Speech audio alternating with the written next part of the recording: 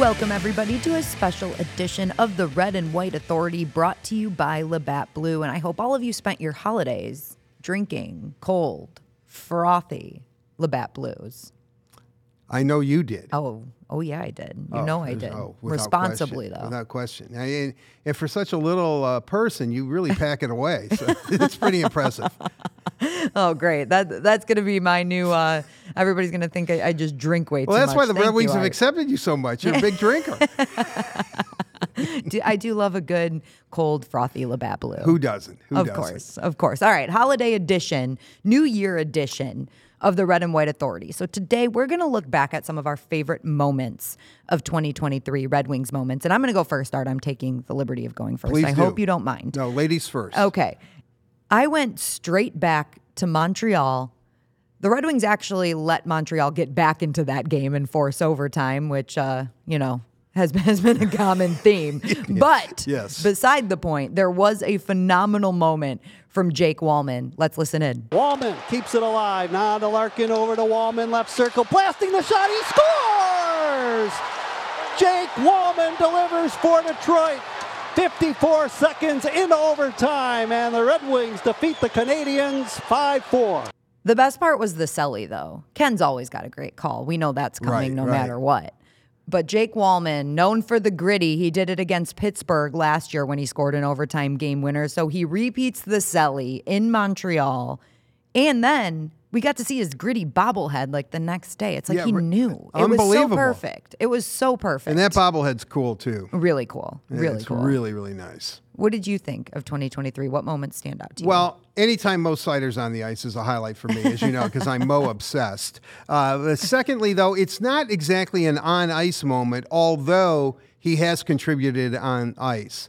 And I don't think you can really have a Ken Cal call because it would go something like, Patrick Kane's picking up the pen. Steve's handing him the contract. He signs it. That was way too high-pitched for Ken Cal. That's like almost insulting. But Ken knows what I'm doing.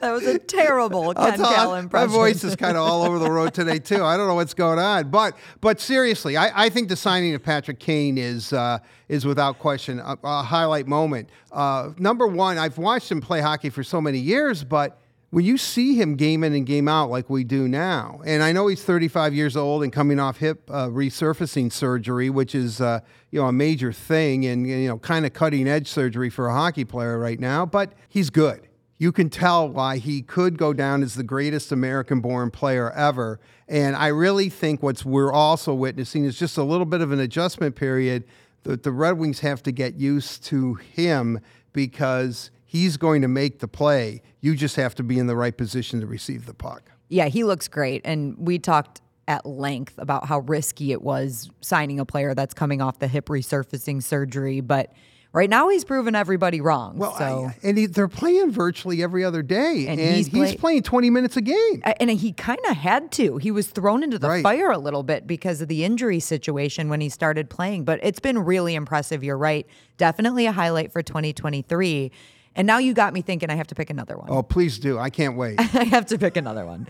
His partner in crime, Alex DeBrincat, also joining the team in 2023. And he's been electric to watch, too, finding the back of the net. You see that pure goal-scoring capability. And he already has a hat trick as a Red Wing. And we know it took Dylan Larkin a little while to do that as about a Red 7 Wing. years, Yeah. I think. Yes. So DeBrincat's hat trick against Calgary back in October, definitely another one of my highlights. Let's listen back to that one.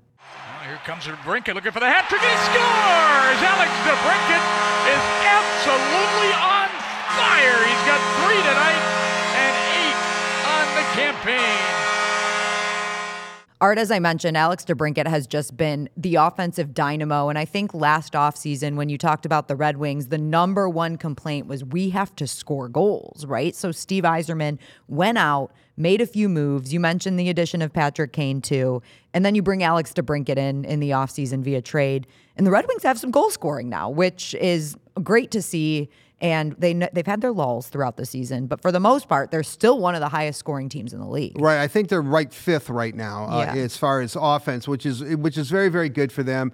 Their power play is a lot better. They're a better team, really. I think the highlight of this year really is that they're competitive. They're fun to watch. They're in most games. And even when they, have a big lead, they can surrender it quickly, which is kind of fun, I guess. It's dramatic. Or if they go down by 3 or 4 goals, they have the ability to come back because they can score. So all in all, it's been a pretty entertaining season, and I can't wait for the second half to see what the new year will bring, because they're right in the thick of the playoff hunt. Well, it wouldn't be a special edition Red and White Authority without a special guest. So we're going to go to that right now. Mike Vernon joined us. He was actually in town to celebrate his Hall of Fame induction, Art. And I know we were all really excited to see him get that nod, and he was too. So let's get to the interview. Welcome back, everybody, to the Red and White Authority, brought to you by Labatt Blue. We've got a very special guest in the building with us today. 1997 Conn Smythe winner, Stanley Cup champion with your Detroit Red Wings, and now Hall of Famer Mike Vernon. Mike, thank you for joining us. Not a problem. Yeah, it's exciting to have you. And as I mentioned, Hall of Famer. I want to start there, right? Where were you when you got the news, and give us your reaction? I was at home getting the call from Lanny McDonald and Mike Gardner, and my reaction was holy type thing. And that was it. And I just, I still pinch myself. I don't think it's real. I think I'm still living in a dream type thing, but it was very exciting, the whole process. From the call to going to the Hall of Fame, spending the 5 days there, a little nerve-wracking on the speech. But anyway, it was a great event. If anybody has a chance to get to the Hall of Fame, it's a sight to see. And it's a wonderful, wonderful place and a lot of great history. To get the call from Lanny, was that extra special since you guys are like Flames legends? Yeah, it was. It was weird because it came up on my phone, a 416 number conference call. I thought I was missing. I thought I had a conference call or a business meeting of some kind that I forgot to put in my phone or something like that. So I said, I better answer this. And it was Lanny on the other line. I'm like, okay. And he just said, is your wife there? I said, no, I'm by myself. He goes, well, welcome to the Hockey Hall of Fame. Wow. You're Very inducted, cool. or you're going to be inducted. So that's how that went. And it's like I said, it's very, as a kid growing up, you dream of a Stanley Cup or playing in the National Hockey League, but you never dream of the Hockey Hall of Fame, because that's just an untouchable thing. And if you look on the walls there, I think there's like 300 names at the Hockey Hall of Fame. And we're talking over 100 years of hockey and things like that. So it's quite a special thing, and I'm in a very elite group. So you said to your say wife, the least. Yeah, to say the least. It's an amazing group to be in. A big congratulations. And you said your wife wasn't there when you got the call. Was she your first call after you got the news? No, she wasn't. Oh, no. Oh, no. Did I just start a fight? So, no, but what I did was we have a family chat, and I was not supposed to tell anybody. I had to wait another 3 hours because they wanted to do the big press release in Toronto and things like that. But I text everybody and I just said, look, you can't say anything until after 3 o'clock Calgary time, but I've been inducted. So there. And that. And my first call was actually Glenn Hall. Who played for the Red Wings. Oh, yeah, definitely. He was my coach for 9 years in Calgary, and he was a big advocate of me, challenged me, great guy, just everything. And he means the world to me, and I think he's 92 right now. He's unfortunately not doing so well, but when I get back off of this trip, I think me and Al Coates are another guy that was with the Red Wing organization. Who wasn't, I guess? We're going to go drive up and see Glenn and hopefully have a cold beer with him. It's interesting you bring that up, because I had a long conversation with you at Matthew Dandino's 21st birthday party. We were sitting at the same table. Marty Lapointe picked up the whole tab, I think. Still love you, Marty. But we had this talk, and I asked you, I said, you're Mr. Calgary. You're Flame. You win a cup with the Flames. You're born in Calgary. All your hockey life, much like Dylan Larkin, played everything in Michigan so far. You might have been in Colorado for a minor league team, but mostly, and then I said, was there a culture shock coming to an American franchise, leaving your hometown? And you told me a story about things at the end were kind of a little dicey in Calgary for you, but you could handle it. But your extended family is all in Calgary, and you felt bad for them, and maybe it was time to leave. And when I heard you were a Hockey Hall of Famer, I swear to God, Mike, I thought of your extended family and how freaking happy they must be that the name Vernon is in the Hockey Hall of Fame. Most definitely. Yeah, I could deal with the noise. My parents and my family couldn't. They had 4-season tickets, and I said, just sell them. If you want to go to a game, I can get you tickets and things like that. But unfortunately, my mom and dad are passed away. But yeah, my whole family was down at the Hall of Fame, nephews, their kids, and things like that. So we had a great family event down at the Hockey Hall of Fame. And leaving Calgary, I actually welcomed it because I did need a change of atmosphere. I needed to move. They say change your job every 7 years, and it was 9 for me. Oh, man, I'm at 7 right now. Oh, no. Sometimes it's been 7, sometimes it's been shorter in my case. It wasn't my decision. But it was great to come to an organization that obviously original 6 team. They had a great team. And, they were just trying to add a few pieces to the puzzle type thing. And I was glad to come here. We were glad to have you here in Detroit. Let me tell you that. I want to ask you, because when you get into the Hall of Fame, there's obviously a long list of accomplishments that come with that, right? What is your accomplishment that you're most proud of? Oh, boy. I think just my career, the 18 or 19 years that I played in the league, and the longevity, I guess, of my career. Yeah. I think I'm quite proud of that. I'm proud of my numbers that I put up and things like that. And I've always said, if my numbers are fitting for the Hall of Fame, great, then let it speak. And that's what they went on, I guess. So I'm just glad to be there. And the longevity, I think, was the biggest thing. A guy of my stature and things, I couldn't play in the game today. I'm a foot too short type thing. But just to compete every night, I was a competitor, I guess, too. And I love the playoff atmosphere. And those are the things that I was proud of. Chris Osgood has always said he's complimented every one of his goaltending partners, but you're the special one. For more reasons than one, I think. Or is Ozzy the special one? For a variety of reasons, I know that. But you leave Calgary. I know Trevor Kidd's there. It seemed like Trevor Kidd was following you around at points in your career. But you come here. Why did you and Ozzy mesh so well? Because you were a real partnership in tandem. Well, I think it started when I first met him, and he says, you can have your number 30. And I said, no. I said, you got drafted here. That's your number. I'll take another one. And that's fine by me. And I think he really appreciated that. And I think that was important to him. It wasn't important to me. It was only a number.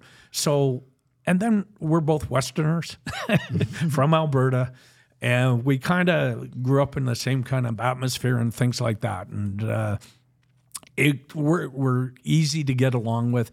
I don't think we're the typical goalies. When you think goaltenders, people say, oh, Hextall and Eddie Belfour and all these guys. They're a little different. Yeah. Ozzy and I are pretty sane, level-headed people type. And I think we were also pushing each other to do better. We didn't really have a goalie coach. It was just him and I.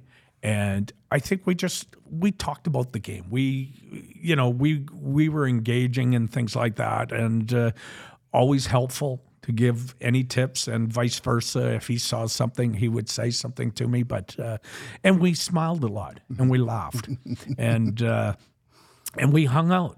And I remember his first house he bought in Birmingham or something like that. I think my wife furnished it for him, type thing. Wow. So yeah, it's just we still to this day still chat and things like that. And it's he's a good guy, and I was blessed to have him as a goalie partner. Did you get to see him while you were in town for this short time? No, because Max is playing in Toronto, and he is in Toronto this time. But he was there at the Hall of Fame. Yeah, he did come in, and I guess a lot of the Red Wings were in Sweden when the Hall of Fame was on. But Ozzy did make the trek in, and we got to have a pop and chat about things, and so it was all good. You know, he claims that, you know, he has over 400 wins. He's not in the Hall of Fame.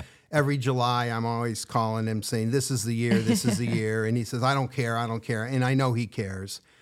If the Red Wings win the Cup in 2009, he wins the Conn Smythe Trophy. He was phenomenal. Why? And don't mean to put you on the spot, but he's a Hall of Fame goaltender. You're certainly a Hall of Fame goaltender. Why do you think Ozzy is not in there yet? Well, there's probably a lot of people that maybe should be in there, or a few more people that should be in there that aren't in there. And you can, names that are coming up right now are like Zetterberg and Datsuk and things. So it is not an easy thing. You need 14 votes out of 18. You got to be an advocate kind of for yourself or the organization, and you got to make a case for yourself, I guess. I didn't really do much in my case. The Calgary Flame organization, and I know Peter Hanlon, the PR guy, he put together a bunch of stuff and sent it, and it was rejected. My daughter wrote a letter 10 years ago or something, and it got rejected. So it's you never know what's going to happen. Right. This year there was 3 goaltenders put in. 3 out of the 7 were goaltenders and things like that. And it will come. And I highly recommend to be patient on it, because 21 years later, I got the call. And what is nice about it was my kids are all old enough that they could really enjoy it. And so when they retired my jersey to the rafters in Calgary, I mean, I had young kids, and they don't really remember it except for the video and things. And Harvey the Hound was dragging my 1-year-old Will on the ice and things just to keep him busy and sort of speak as I was giving my speech. But there's lots of time. I'm sure he'll be there, and he's got the numbers.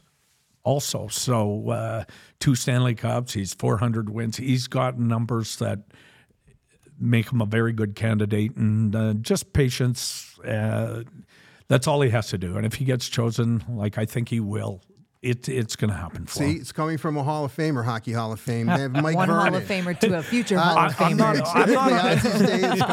I'm not on the committee, but there's a lot of guys on that committee now that have played against Ozzy, played against me, and things like that, and that are very knowledgeable hockey players and people, hockey business people. So it's you got to present your case, and then it goes from there. I want to switch gears a little bit. We're looking at a current Red Wings team, and you got to witness one of the craziest games that I've watched in my time with hockey against the San Jose Sharks. A wild second period.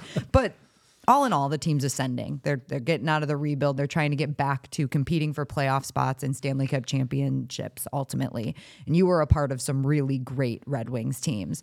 So from your perspective, what makes a team a Stanley Cup contender? What were the qualities of those teams that helped you get there?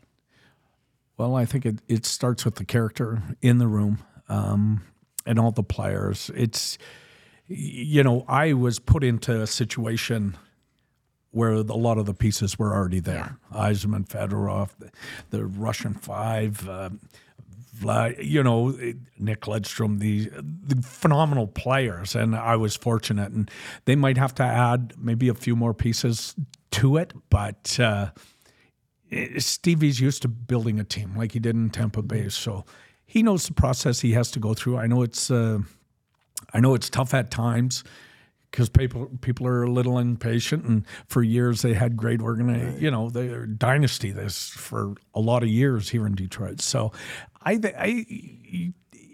going in the right direction, I can tell you that. And they got some great young players, and they'll just keep adding pieces to it until that is perfected, and then you'll see probably another cup. There are some players that you played with here in Detroit that had some shall I say, moments with Scotty Bowman. I consider him the greatest coach in professional sport history, bar none. What was your relationship like with Scotty? Oh, I had a good relationship with Scotty. It's Scotty was he just wanted to win. The bottom line. If you weren't playing well, he'd play the other guy or things like that. And I remember one time we were in LA, and it was Ozzy and I, and Scotty pulls us over and he says, he goes, "Vernon, you're awful in this building. Osgood, and you're no better. Do I have to pull up Kevin Hodgson to play this game tonight? Ozzy, you're playing tonight. Vernon, you get San Jose." And I'm going, yes. But it was, you know what?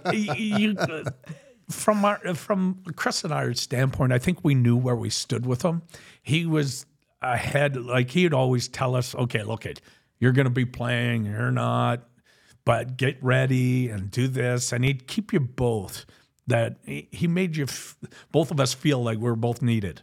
And to keep us both sharp, because he didn't know what was going to happen and things like that. Right. And I think it was a good scenario for him to have two guys that he knew he could put in. One of it he could put in and get a good night goaltending out of them. So he had the great luxury. Wherever he coached, he had a luxury. Everybody says he's the best bench coach. I said, his job was easy because he always had 4 great lines. Right. Always. And it was like every other coach had to adapt to him. And Scotty, like Montreal days, he had good teams. Oh, they were Pittsburgh, fantastic. they were unbelievable. Right. So, and then he's here in the Red Wings. He's got Yzerman, Fedorov, Keith Primo, and start. Right. Those were 3 centers, for crying out loud. It's like, what am I going to do? I'm just going to rotate those guys. So I think Scotty had it easy in a way because he could just roll with it. But he knew, I'll give him credit, he knew who to have on the ice at certain times and things like that. There's no doubt.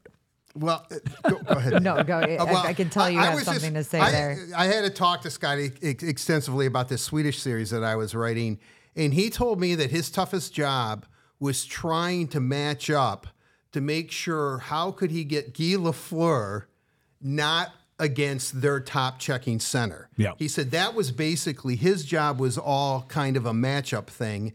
And I look at it, but you're right. I mean, he had the 2 best teams point-wise until Tampa did it in hockey history were his Montreal club and his Detroit club. I mean, that was amazing in a team that that you're very familiar with. So yeah, so most teams had one defensive line that they can put on their top line. Right. But when you have 2 offensive lines, or maybe 3, it makes it tough, right? So he could just sit there and just next type thing. And they can't keep playing that one line. Well, they got to play their others. So when you have Sergei and Steve play together as teammates for 13 seasons together, and they're the 2 of the top 5 centers in the entire world, that is a distinct advantage. Absolutely. I would say that's a pretty big advantage. Yes, it is. I'm wondering from your perspective too, just the way that the game has evolved in recent history and the differences you see from the NHL that you played in to the NHL today, and maybe even specifically the goalie position. Well, I think that's the biggest difference. They're the biggest guy on the team. Their equipment is light. And it's weird, but they don't. A lot of them are just, they go down and cover as much net as possible. In my day, I tried to use my tools, as in my gloves and my pads and things like that, and like Ozzy did, and so on. But the goaltending position is one of the biggest differences. The other one, I believe, there's no hitting in the game, and you watched the game last night, and every game is under 2.5 hours. Right. It goes quick. And some days, in the old days, they were 3.5 hour games because of all the fighting whistles and stuff. Every 5 minutes. Absolutely. But it's the constant movement and players swinging and not finishing checks that I notice a lot of. And I wish there was a little more hitting involved. Once you get hitting involved, you get a little more emotion involved. Yeah. And the competitive spirit starts oozing out. And I think that's what the fans really like. Whenever there's a skirmish or pushing or anything else, you'll see the fans get excited. Right. So I wish we'd go back to a little more physicality type thing, but I don't play anymore, so I don't know. I'm just a bystander. You're a fan now. You're just an old-fashioned fan. The last couple of seasons, the Red Wings have had like 3 goalies. And this year, maybe because Vasilevsky was hurt, nobody wanted to try to sneak a guy through waivers, so everyone kept – a lot of NHL teams kept 3 goalies. Do you foresee an NHL future with 3 goalies, or do you think that it's just an anomaly right now? Wow. Yeah, it's a tough thing. I don't think you're going to see it. Why? Because of the pay structure. But a lot of these teams – now have their farm system in their own building again. Like in Calgary, they have their AHL team, the Wranglers, that play in the Saddle Dome.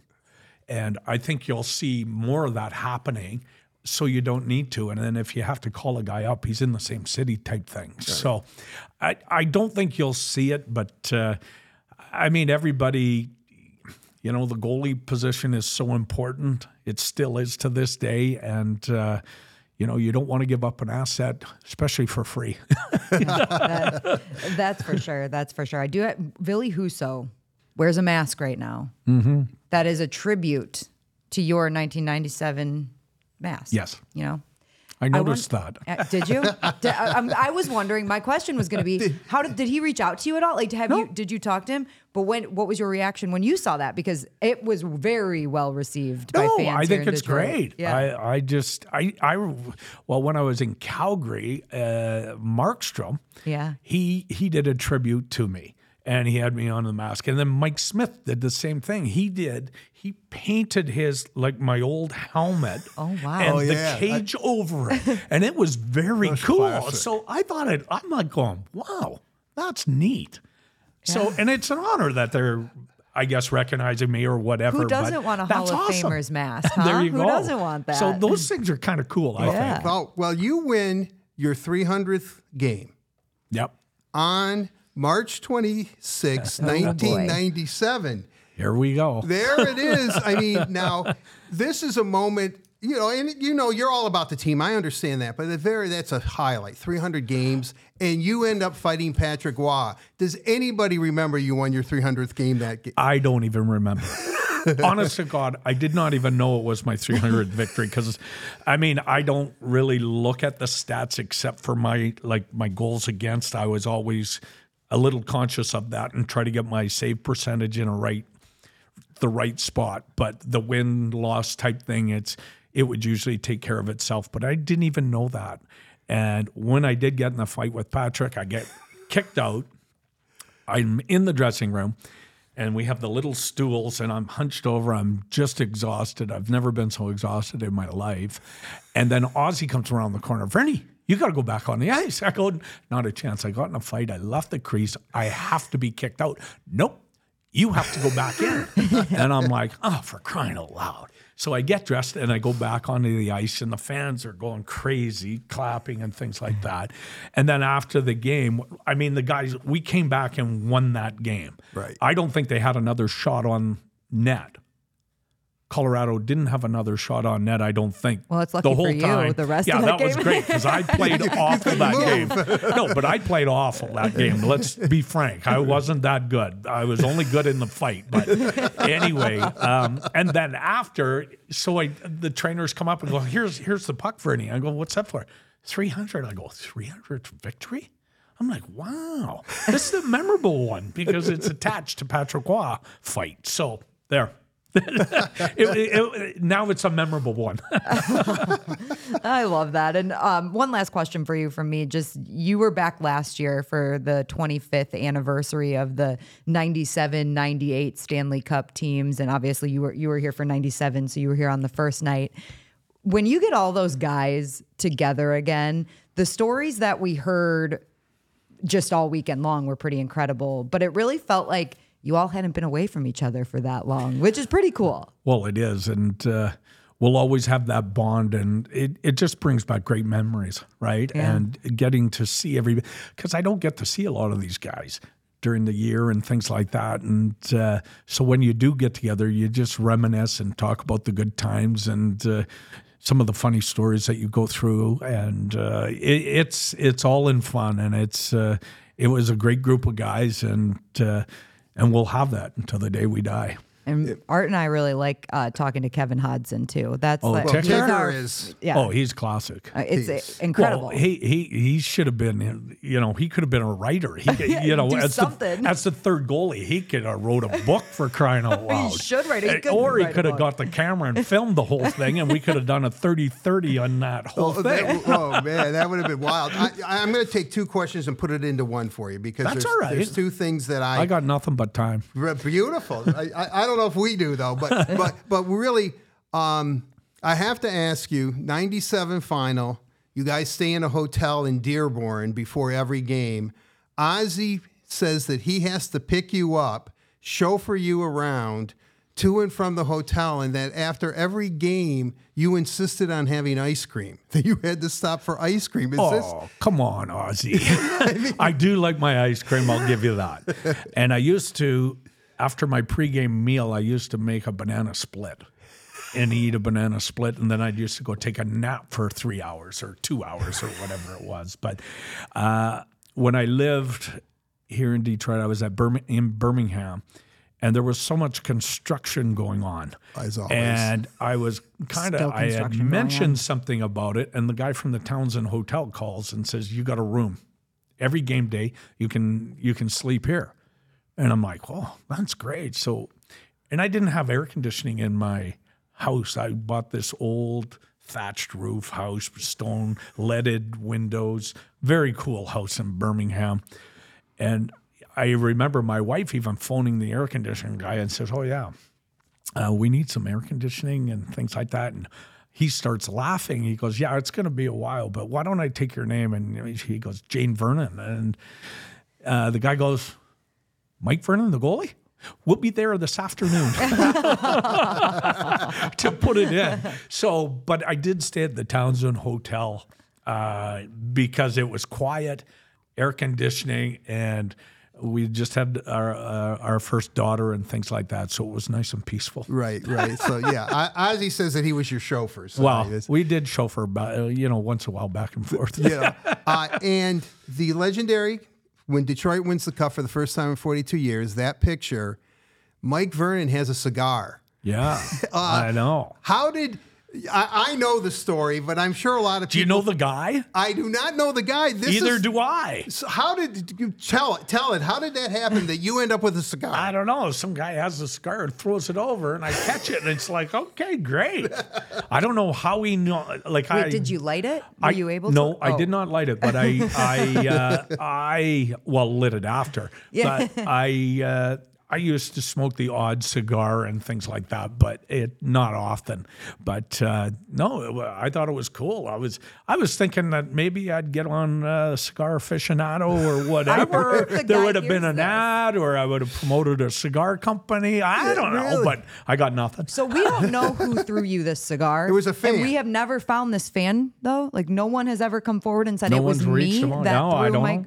We could solicit it. I now think we'll get like 300 people. We got to find this person. No, it was me, Vernie. Now, we're about to get 1,000 people. Yeah, I was just going to say, we're about to get a ton of emails about, "Oh, I did it. Yeah. And you never even gave me a puck.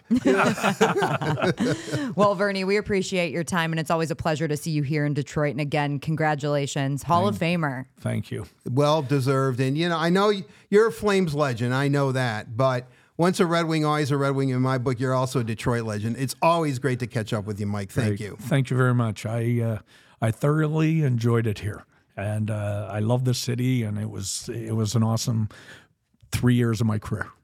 Mike Vernon, everybody. We'll be back with more on the Red and White Authority. Another big thank you to Mike Vernon for taking the time to join us on the Red and White Authority. And we talked about it a little bit, but Ville Husso actually designed his Red Wings mask based on Mike Vernon's mask that he wore when he won the Cup in 1997 here with the Wings. So I asked Ville a little bit more about that for today's 2-Minute Minor. Daniella Bruce joined now by Red Wings goaltender Ville Husso. Ville, we had Mike Vernon join us on the podcast today, and you had created a mask that was representative of the one that Vernon used to wear when he was a Red Wing. Can you talk about the process of designing that mask? Yeah, so like the guy who paints my mask, he's a big old school goalie guy. So it was, well, I mean, I had a couple options that he gave me, and I feel like that was the best one. And then yeah, he did a good job with the painting job, and it was pretty much that Vernon used lightly different, but basic was like the same, and it was, I feel like goalie like that, it's honor to kind of do a tribute mask like that. Did you know much about Mike Vernon before the mask situation? Well, I mean, you always, as a goalie,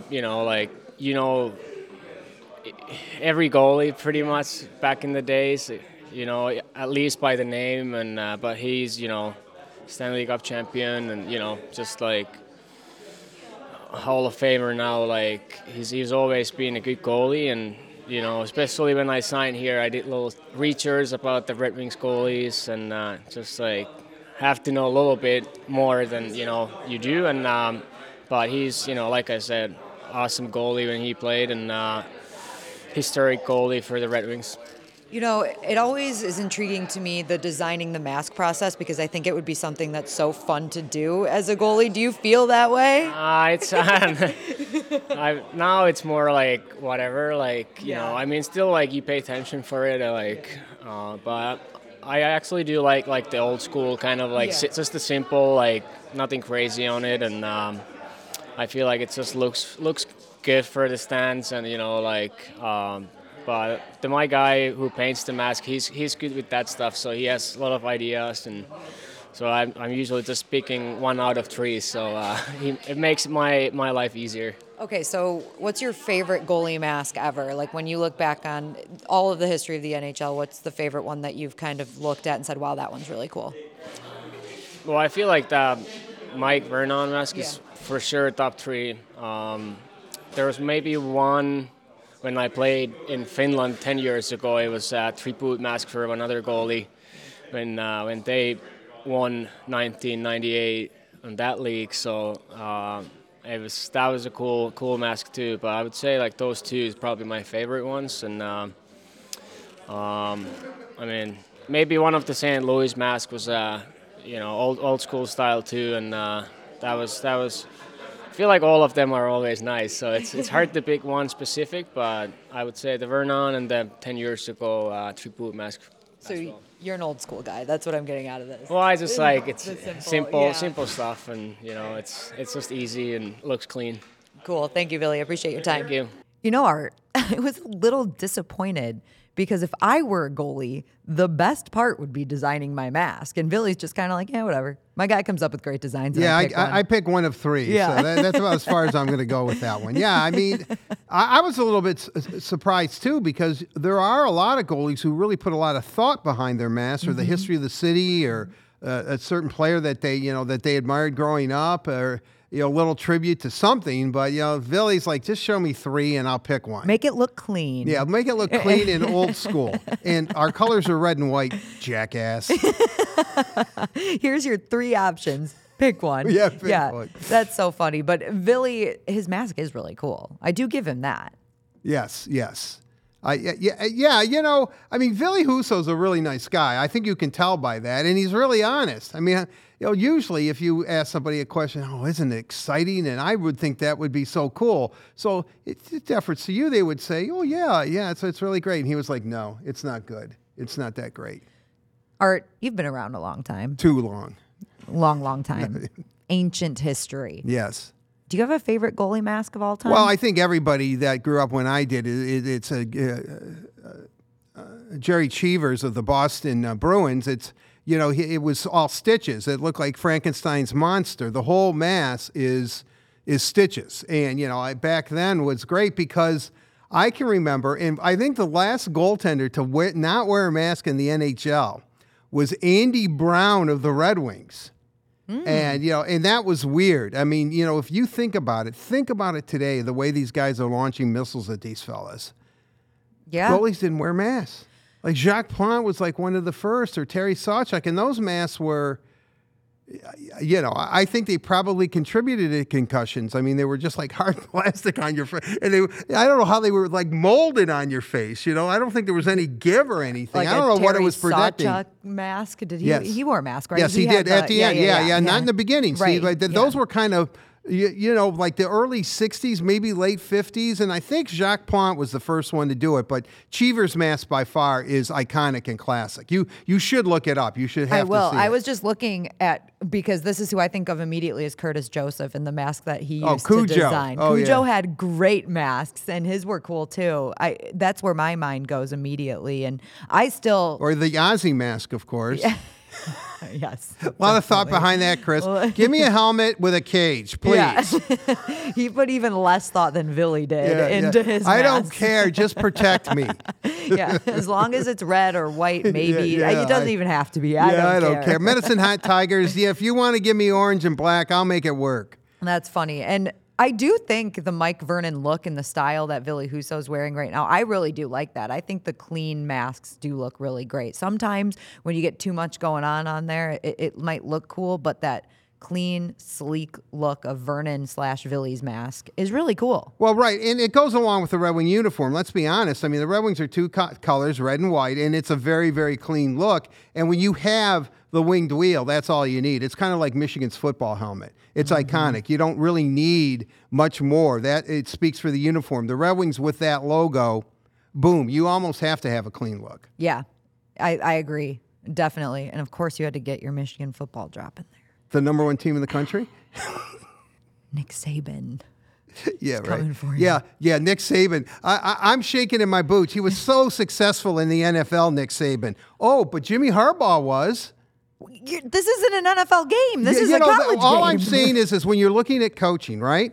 You're looking at coaching, and they're all saying, oh, you give Nick Saban a month. Okay. And this is probably going to be cut out, so I can just go on and on and on about this. But no, I'm just going to say Harbaugh's track record in the NFL is much better than Nick Saban. So you know what? Jim Harbaugh is every bit as good a coach as Nick Saban is, regardless of level. You're Jimmy can do it. Confusing me. Because they're not playing in the Super Bowl. They're playing in the college football playoff. Well, they're playing in California football. In the Rose Bowl, which the first Rose Bowl game ever. Michigan beat Stanford 49-0. I expect the same thing to happen. For the record, I really do like J.J. McCarthy. I need to put that out there. I know you For do. the record. I know. He seems like a really nice kid. Yeah, he does. No, he does. He does seem like a really nice guy. And you know what? And all you need to know about JJ and the way he throws that football, that Ohio State game when he hit Roman Wilson. I mean, those two Buckeye defenders were right there. Almost a pick, though. Yeah, but it wasn't because he threaded the needle. That's what made it an NFL throw. I know. Even those two, look at those two. I just like getting you going. The two Ohio State guys, they were like looking at each other like, hey, man, that was a great throw. There's nothing we could have done about that. Right. Ryan Day's going to scream at us because that's all he does. But, we had no... We had no chance on that. He made a play. Sometimes the opposition makes a play. And that's the biggest thing that sports fans have a tough time getting at, is that sometimes your opposition's pretty good and they're going to make some plays and there's nothing you can do about it. My apologies to all of our listeners right now. Well, I know it's my fault. Well, actually, you brought it up, but I pointed it out. I just said that. My fault. My fault. The winged wheel, Michigan's helmet, those are iconic looks. Correct. You're right. They are very iconic looks. I will give you that. And that's about all that's going to make it from this segment anyways. Yes, pretty much. All right. Well, thank you all for tuning in to another edition of the Red and White Authority. We hope you had a great holiday season and Happy New Year. Enjoy the new year. That's right. Ring it in properly with some cold, frothy Labatt Blue. Right, and the 5 o'clock start on New Year's Eve. Oh, that's right. They changed it finally. It's 5 o'clock on New Year's Eve. I know, thank goodness. Yes. Finally, a 5 o'clock start. We'll be able to watch the ball drop and everything. I can't tell you how many New Year's I bring in the New Year's as I'm writing a story and saying, Happy New Year, everyone, in the press room. Yeah, hey, way to go. And then go right back to work. Yeah. But not this year. Not this year. We're going to be partying. I'm going to be watching the ball go down. All right. Happy New Year, everybody. We'll see you next time.